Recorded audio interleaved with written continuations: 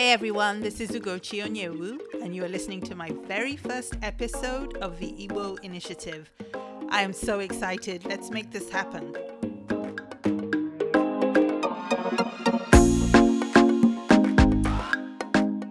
Hello everyone, welcome to the Igbo Initiative podcast, where we celebrate Igbo culture by speaking to amazing women in different walks of life who are either Igbo or have a very close tie to the Igbo culture. Welcome to the show.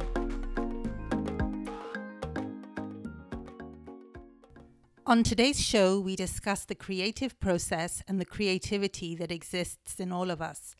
I'm talking to a master of creativity, in my book anyway, Ayozie Polendine. Ayozie studied law and realized early on that she did not want to be a lawyer.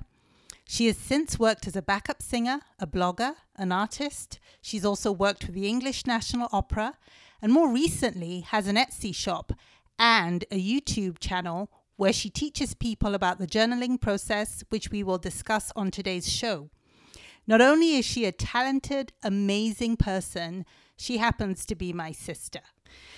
Hi, Yo-Yo. Welcome to the show. Obviously, I've known you for a really long time.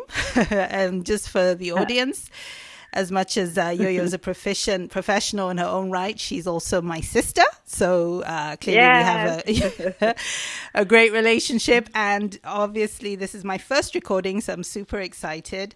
So welcome to the show, Yo-Yo. Thank you. It's a pleasure to be on your show. I'm really excited for what you've set up. I think it's going to be inspirational for many of us. So yeah, I'm really excited to be a part of it. Oh, thank you so much. So we'll kind of jump around a little bit. Obviously, this is slightly different because we have such a close relationship. I'm hoping this will come across as really natural and conversational, even though we sort of want to cover the content that we want to cover. Yeah. You know, I've already introduced you and told the audience about who you are and what your platform is. So we'll talk a little bit about that, but obviously we will weave in some personal stuff as well, right? So, okay. So could you begin just by describing to the audience what you were like as a kid? Because obviously this is an audience that's interested in celebrating Igbo as a culture, the language, the culture, the lifestyle. And you and I both have Igbo heritage, obviously. So as you describe what you were like as a kid, perhaps talk a little bit about your personality, things growing up, and also how kind of Igbo, being an Igbo child in the culture, weaved into that as well. That would be great. Okay. Yeah, I was thinking, I think from what I can remember, I sort of remember from the age of about 4 or 5.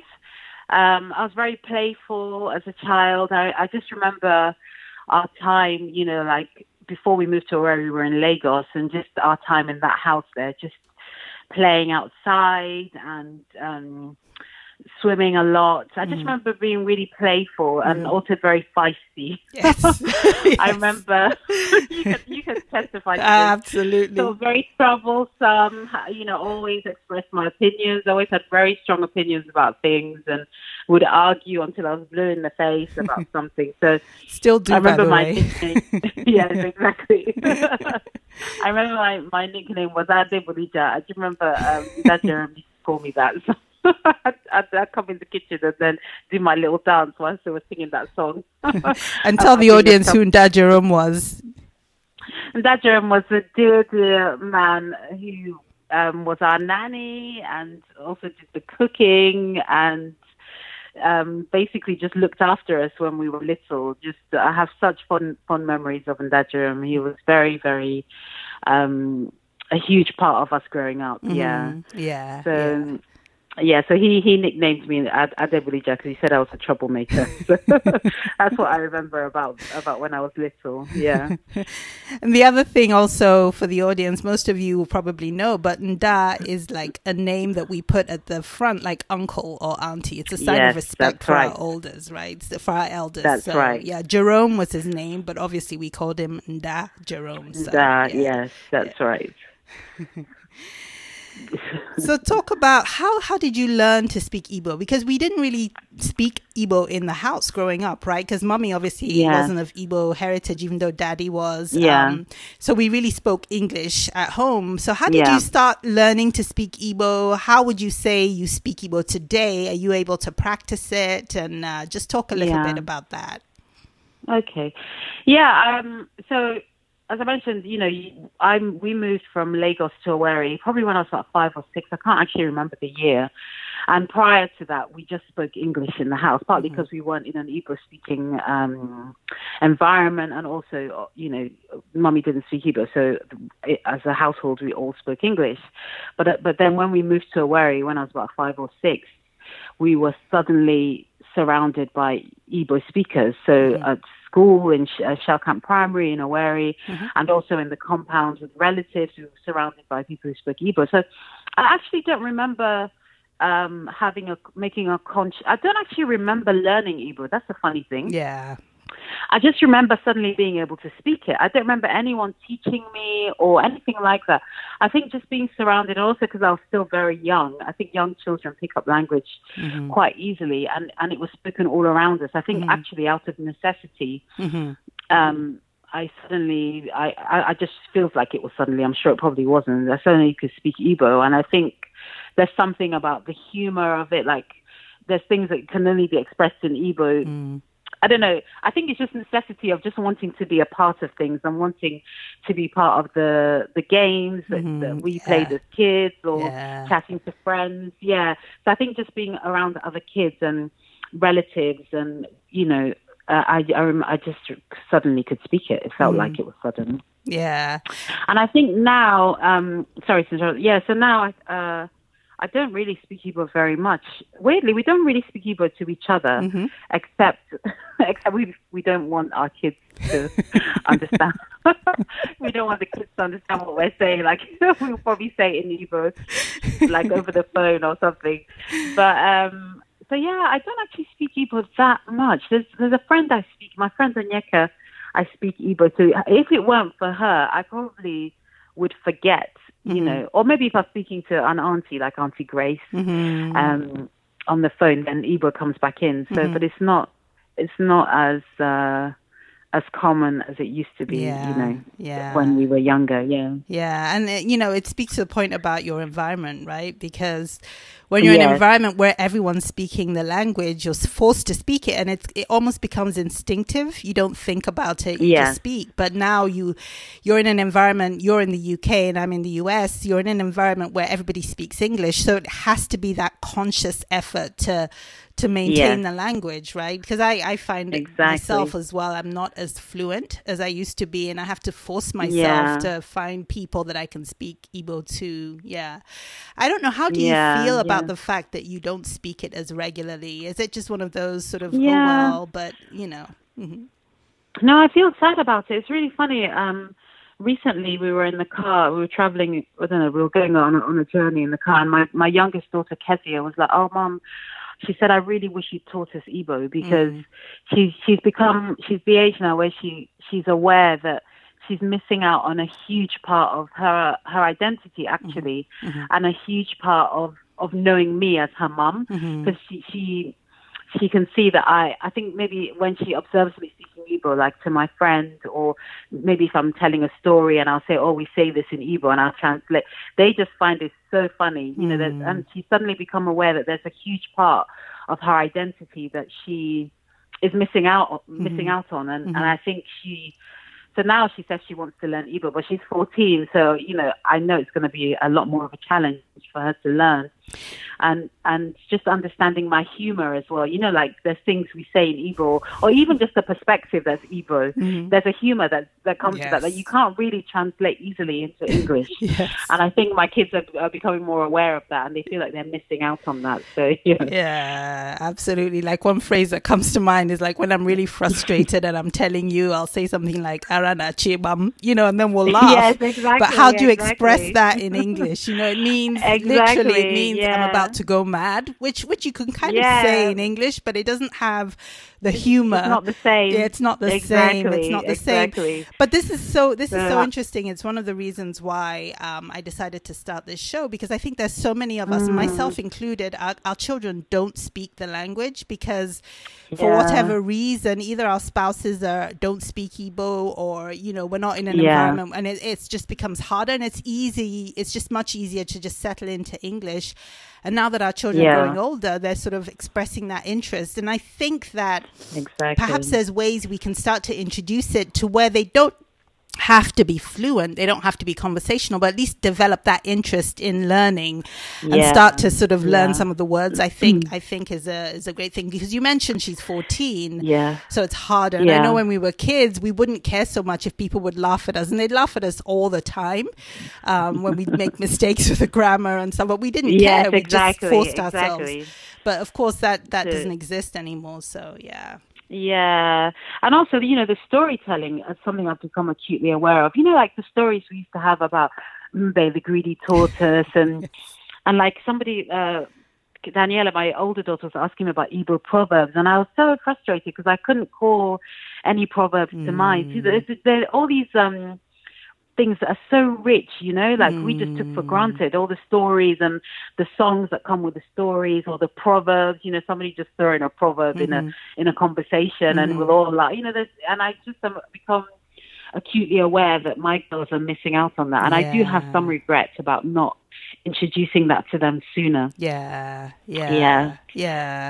But I think, you know, I know there's always going to be that regret. We can't go back and change that, but I think going forward, maybe there's things we can do, myself included, right? Because I'm, you know, I heard somewhere that, and I can't back this up with statistics, but I did hear that Igbo is an endangered language. Actually, on the there is a website that says it. So I keep sort of saying, and my kids are like, yeah, we know Igbo is an endangered language. And I'm like, yeah, but I don't know how severe of an issue that is, but I do know that it's up to us, right, to start to introduce that passion and interest in the culture and the language as well. So yeah, that's true. And there was even the Igbo tongue twisters, remember? And I'm going to butcher it, like one, you know, yes. You know, I don't remember how to say it. I just that to Kezia recently. Yeah, it took her ages to learn the correct pronunciation. And so it's just stuff like that she really, really loves, and is so keen to learn all that stuff. So it is exciting, actually. Yeah, it is. We can pass these things on. Yeah, tomorrow we begin again, right? So we can always, going forward, make a difference. Yeah, exactly. I do want to cover, though, because your story is so interesting, and I know this is obviously we're celebrating Igbo culture and talking to women of Igbo descent, but what's so exciting and interesting to me is that the women that I speak to are just so varied in what they do, and what they, you know, their professions and their journeys, right? And that's part of what makes this so exciting. And I wanted to speak to you because you've always been an inspiration to me, and you've just been you've done so much, right? So so I'd like you to sort of take us through a journey. And just for the audience, my sister is a domestic goddess in my book, right? She bakes, she cooks, she sings, she performs, she does journaling, she has an Etsy shop. You know, there are just so many different things that you do all the time. I mean, it's true. I mean, you sew, you make handbags, you crochet, you knit. I mean, it's endless, right? It's endless. And I always laugh and I say, well, when I look at all the stuff you do, it makes me tired. I want to lie down, right? Because I'm not domestic at all. So I'd like you to just tell us a little bit about your journey. So you're a 6-year-old girl in Owerri, and then you grow up, and somehow you move to the UK. Can you just talk us through your journey, which will take a little bit of time? I'll just let you speak from your journey from moving to the UK to where you are now, right? So how did you end up as you are, right? So go ahead. Okay, yeah. So I moved. We were at school in Owerri. We were at Federal School in Owerri, and then when I was 15. I moved to England, and you were already here, actually. And I do remember that being a real shock to my system, like a culture shock. Just even though I was really excited for everything that moving to England represented, I really, really missed home. So, so we moved here and then went to school here for a year, I went to school in Kent, and then moved to a school in London. I remember just having to play catch up with my GCSEs because obviously the school systems are different. And I had to go back a year and do my GCSEs and then my A levels. And then I remember a point when I was coming to the end of my A levels, which is like upper sixth and lower sixth, I think is equivalent in Nigeria, lower sixth, upper sixth. And about to gain entry to university, and really questioning then what my life path was going to be. So when we moved to England, it was quite a turbulent time. There was a lot of change, I suppose, and I remember that the thing that gave me the most peace at that time was doing art. So at my first school, I just remember the art room just being like a real magical place, and a place where I had a lot of peace. And then even when I had to change schools, I remember the art room being a place where I felt most safe and most secure, a place where everything just made sense. It was a real, and doing art at home as well. So I really, really wanted to carry on doing art, but I had this thing where I had always said from a young age that I was going to be a lawyer, that I was going to go on and study law. So I had to make a decision for my A-levels, whether I do art as an A-level or choose 3 academic subjects, which obviously would lead me to doing a law degree. And I remember asking lots of advice. But I think, we grew up with what our parents think is going to be the best choice for us, because they obviously they want the best for us, and they want a career choice that would seem more stable and more, that just seems better to them. So I remember obviously feeling that law was the way to go. So I did go on so I had to let go of art at that point, which I found quite difficult. And so I went on to study a law degree, and then at the end of the first year, this obviously, Daddy passed away at the end of my first year at uni studying law. And I remember, obviously, with the big shock that was, it was devastating, just suddenly my whole world, it's upside down. As a 21-year-old woman, my whole world was upside down. I suddenly was like, what am I doing? Like, the whole reason I was doing law hugely was because I wanted Daddy's approval, and I wanted him to be proud, and and then all of a sudden that reason didn't make sense anymore. So I remember going, do I carry on with this, or do I quit now? But I did carry on, because I actually did enjoy studying law. So life went on. Actually, I was already married at this point. I was married, I forgot. It's a huge part of my story. I don't know why I've missed that out. We could go back. We could absolutely go back. Yeah, we can go back. So rewind. I got married super young, actually. I got married when I was 20. So just as I was starting university, I had met Dan prior to that when I was 18. We met at church, and I was singing a lot. That's the other thing I forgot to mention is... I suppose I'm talking about my journey as a creative. So all through school, I always sang. You'll remember this. We used to do duets together. I think, we did do duets together. Yeah, we did. So I was all through school in Nigeria. I used to sing, and then when I was in England, I had joined a church by that time when I was 18, and I remember being in the singing group, and that's where I met Dan. We met together because we were singing in the worship group at church, and so got engaged and then got married super young. So, and then Daddy died a year after we got married, and then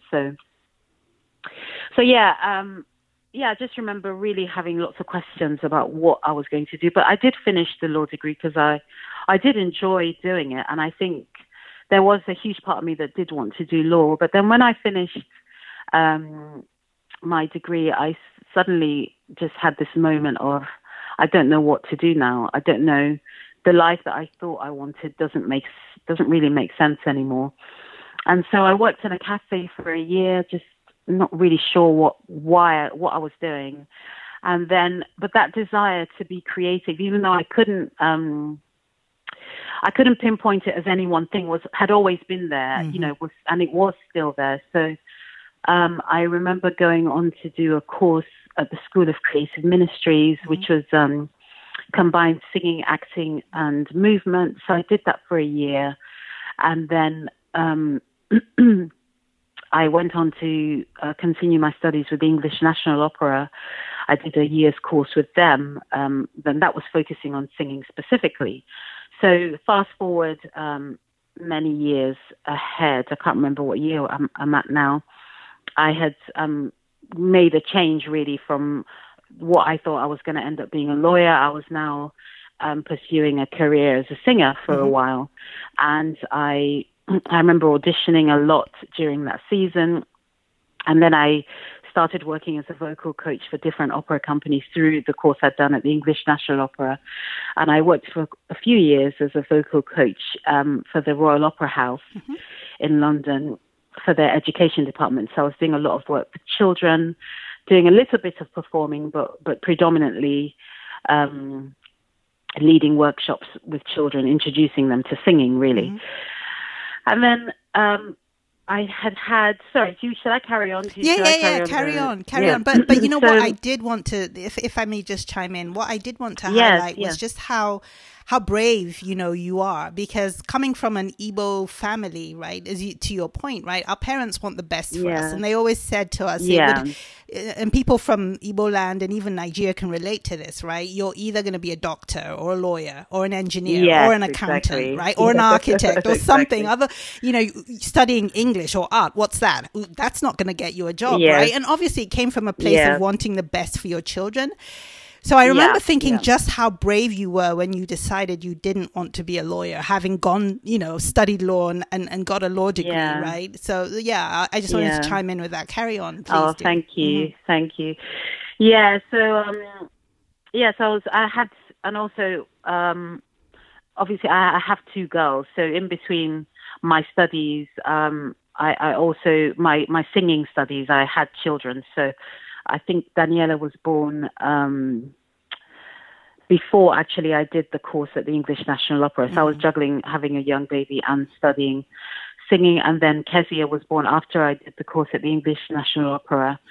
I don't know, I just remember that time being just a real muddle of juggling, having young children and studying and then working in singing. And then I carried on training really. I think we'll talk about this maybe further on in our conversation about the importance of discipline and training. Yeah. But I carried on training even because I decided that working as a vocal coach was something that I felt quite passionate about, just for children to find freedom. There's a lot of freedom to be found in singing and creativity as a whole, actually. And so I did go on to do my postgraduate studies at the Royal College of Music. I did that for a year. And that was looking at teaching singing in an education context. So, and I remember juggling young children with that. But anyway, after a few years of working as a vocal coach, I became ill, as you know. I was diagnosed with a chronic kidney disease and went through a couple of years, really, initially of not being very well and not having very much energy. So that really...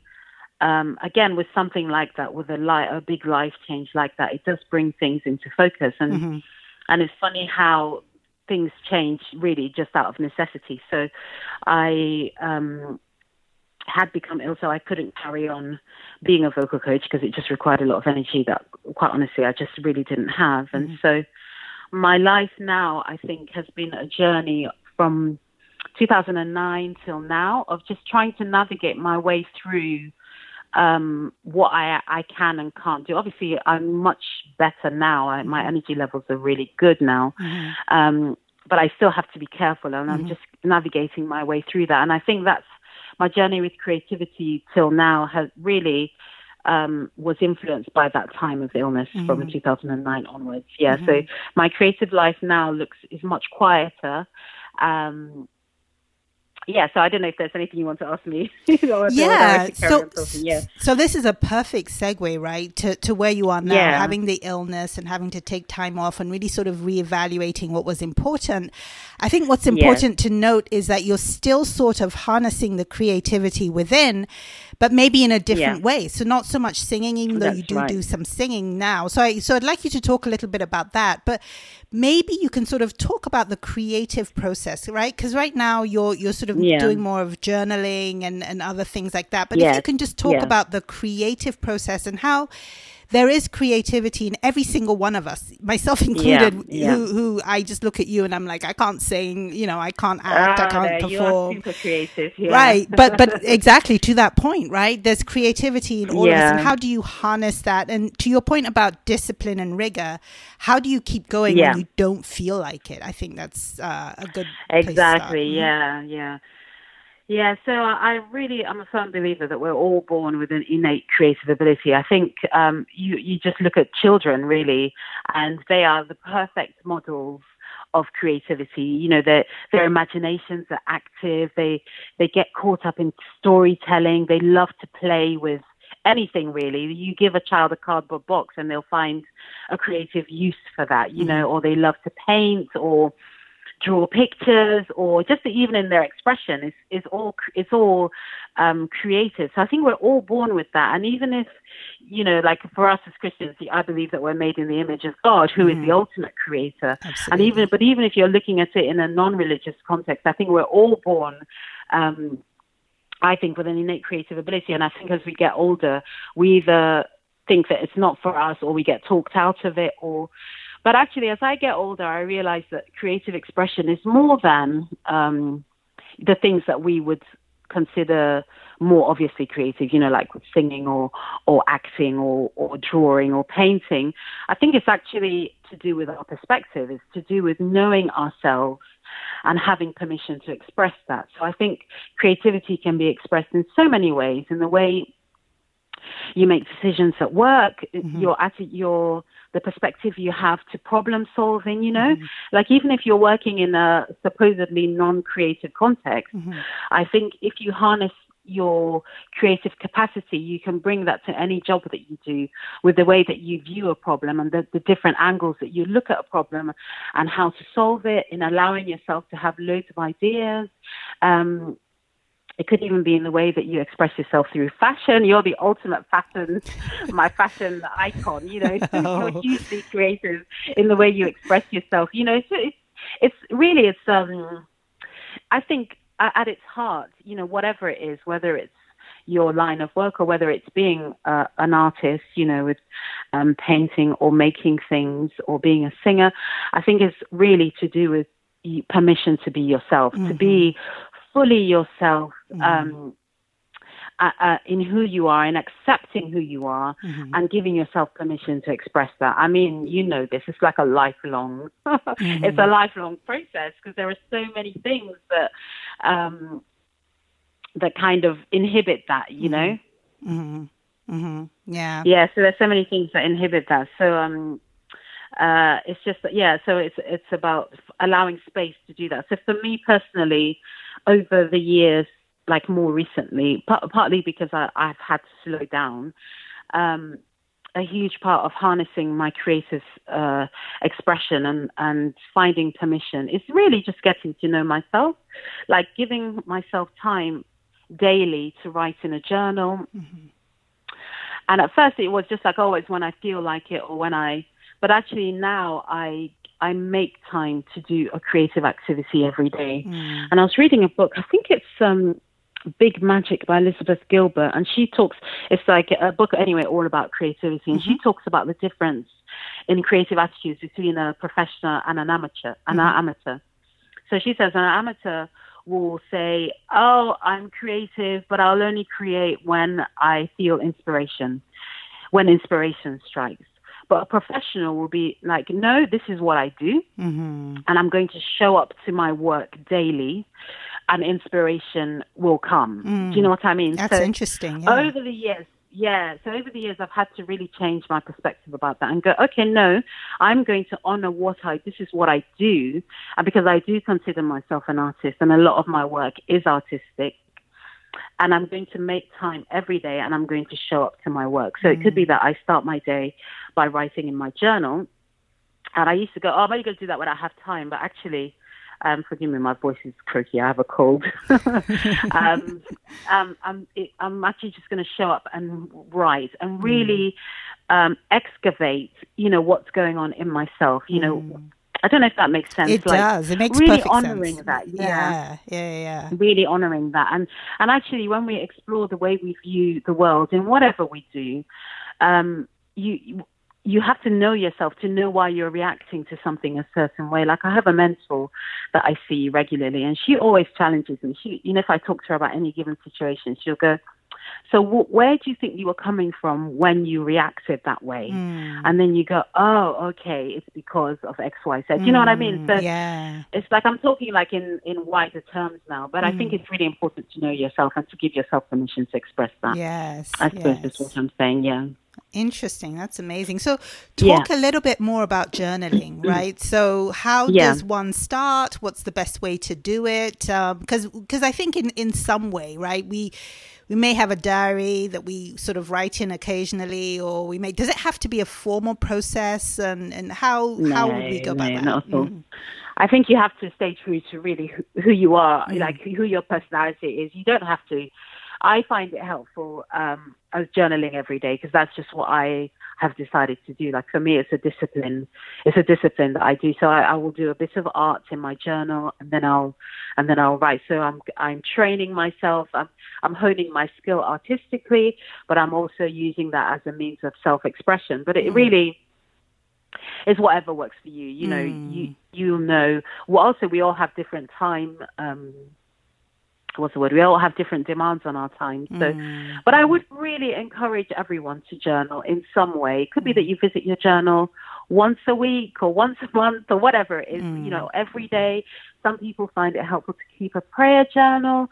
Some people find it helpful to write down all your emotions. But I think the important thing is that your journal is a safe place. And so it's a safe space where no one else looks in. It's a place just between you and you, or you and God, or you and your feelings, or whatever. And it's a place that's free from judgment. It's a place that's free from observation.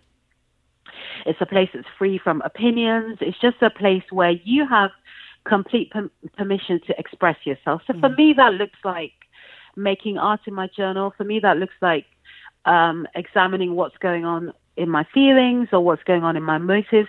Or sometimes I'm literally just writing down what I made for dinner the night before. Do you know what I mean? Or something funny that came up in a day that my kids might have said, and then it becomes like a thing that you can look back on, a bit like a photo album that will trigger your memories from a certain time. Right. So, and it's a place where, and out of that actually has become a lifestyle. So actually, it's funny how something that just became a practice has become something that I do now. So I make journals. I actually physically will make the books and sell them in my shop or give them as gifts, because it's become something that I'm hugely passionate about. The act of journaling, just about finding that space where, because we live in a world that's so image driven and so it's frenetic, and everything moves really, really fast, and you can feel overwhelmed. And it's just by carving out a little bit of time. It could be even 5 minutes where you go, okay, this is a space where I can breathe and I can get in touch with myself and what I'm feeling. And this is a place that's free of judgment. No one, hopefully you don't live in a house where anybody's going to read your diary. You just, it's a place that's free from, just free from observation and judgment. So, yeah, that's great. And I think, so, and once you start to discover that, once you start to feel what it feels like to be in a place of non-judgment, I think that feeds out into your life as a whole. You start to become, I think I have found that I start to become braver about expressing what I think to other people, because you start to operate really from a foundation of non-judgment, a foundation of acceptance, I suppose. Yeah. So I don't know if that makes sense. It does. It's amazing. Yeah. It really makes a lot of sense. I think that's, to your point, just getting to know who you are, right? Just really helps as you deal with the world. Yeah, I have that challenge every day, right? So that makes sense. Yeah. Speaking, you mentioned Elizabeth Gilbert. I don't remember the title of the book, but I did want to ask you if you had one or two books that you would recommend to people that you think are your favorites. So, if you could give us the name and the title again, that would be great. So let me see if I can find it. One book that has been huge for me just as a creative and it actually takes you through steps of discovering your creative self. It's called The Artist's Way. Oh, yes. By I've heard Julia Cameron. Have you heard of that? I have heard of it, and it's kind of like, so it's a book that I haven't actually followed chronologically, but I just dip in and out of. Some people find it helpful to do it step by step, but I've just never been able to do that. Julia Cameron, The Artist's Way has been I've had that book for many years and I go back to it frequently. Another book is called Big Magic. Yeah, I mentioned that, by Elizabeth Gilbert. I'm just getting to the end of it, and that's been, it's been amazing. It really just delves into the creative process and just the things the barriers that we create to our own creativity, and just challenging some of those things. It's been really, really good for me. I'd hugely recommend that. Amazing. Another book I would recommend is called The Gifts of Imperfection by Brené Brown. Oh yeah, I love Brené Brown. So as a huge perfectionist myself, there's nothing going to cause you more paralysis than perfectionism, and just the fear of making mistakes, the fear of saying the wrong thing, the fear of making big decisions because it could all of that huge life stuff. I've been hugely affected by being perfectionist and also my daughters as well. So it's been a really, really good book for me to read and just find different ways around that, different ways of giving ourselves permission, of treating ourselves with more compassion. That's been a really, really good book for that. So yeah, those are my go-to books at the moment. I probably had more in the past, but those are the ones that have been huge for me at the moment. Yeah, that's perfect. Yeah, I'm going to make a note of those and buy those. Yeah, definitely. So as we sort of come to the end of the interview, I kind of want to come back to, being Igbo, not just being Igbo, right? Because hopefully this will apply to anyone.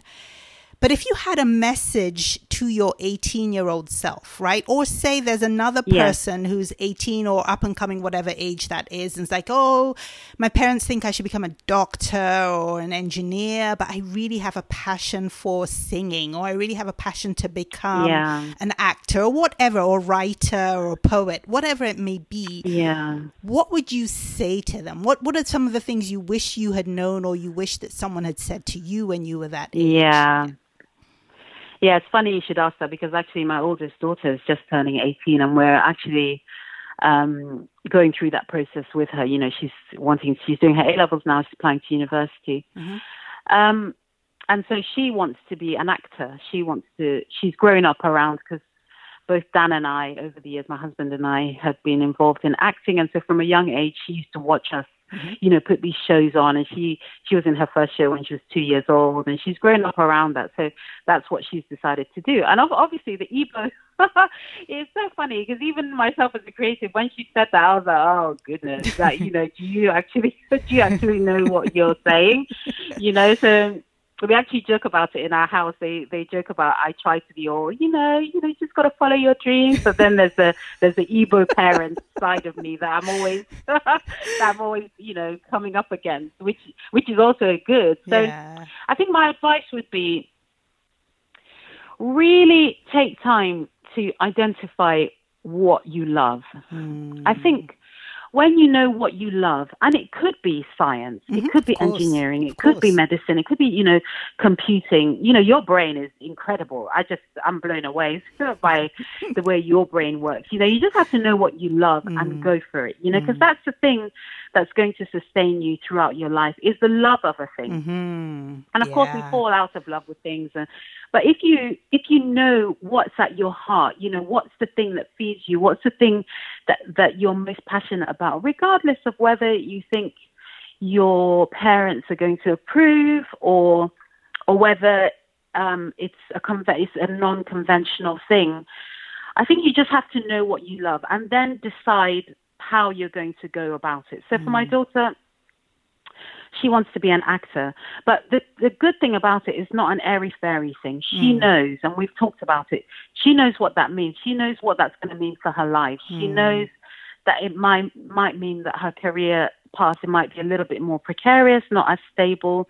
She also knows that it's tremendously hard work. So with everything that we do, I think sometimes there's a perception, and we get this from social media, where you go, oh, I'm going to do this because it looks great and it looks like fun. But most things are tremendously hard work. So if you want to, even if you want a career in the creative arts, you want to be a singer, I would say pursue that with the same rigor that you would if you were doing a degree in medicine, because you can never underestimate the power of being trained, the power of discipline. It's something that I so wish I'd learnt, I got a hold of earlier.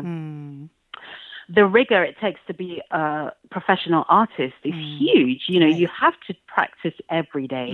You have to be willing to approach galleries. You have to be willing to put yourself out there.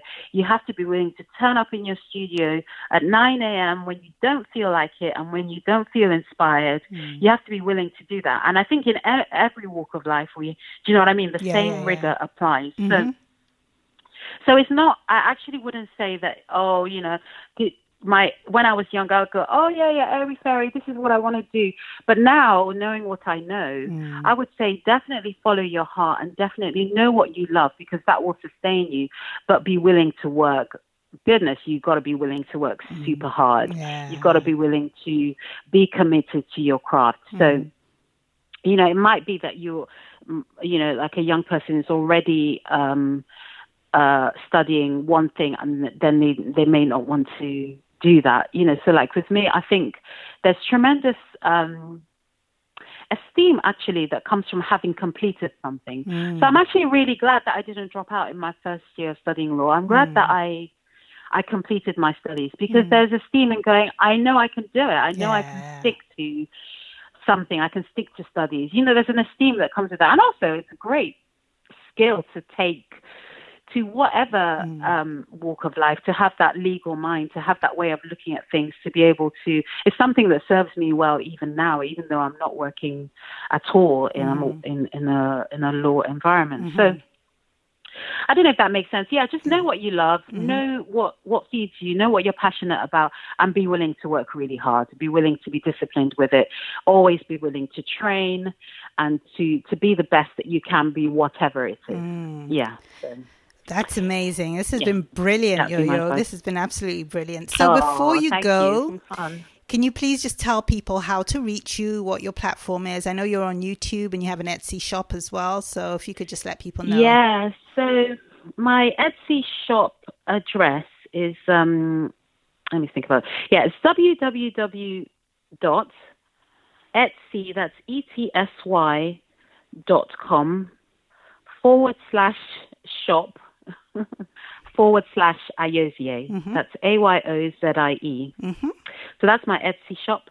And then my YouTube channel is Ayozie. If you just search Ayozie Designs, so that's AYOZIE Designs, DESIGNS. Ayozie Designs is my channel name. So I think it'll be youtube.com /Ayozie Designs. Yeah, and then both of those things will have links to my other. I also have a blog actually where I write from time to time, and that's called ayozie.blogspot.co.uk. Blogspot.co.uk, and I have links to all my things actually from my blog. So there's several ways. So I write a lot about the creative process on my blog, if anyone's interested in that. I'm sure they are. Yeah. I'm sure they are. This has been great. It's been fun. Yeah, you're amazing. No, truly, you're a huge inspiration to me. So this has been such fun, and I'm so excited to be interviewed by you. Thank you. Thank you for doing that. Thank you so much, Yo-Yo, and we'll talk soon, okay? And to everyone listening, we will have links to Ayozie's websites in addition to the books she recommended on our website at www.theigbo, that's THEIGBO.com. You can also access the links to the other episodes and subscribe to this podcast to receive downloads of the latest episodes. Please check out the website and provide feedback. Thank you so much for listening. See you next time. Thanks. Bye-bye.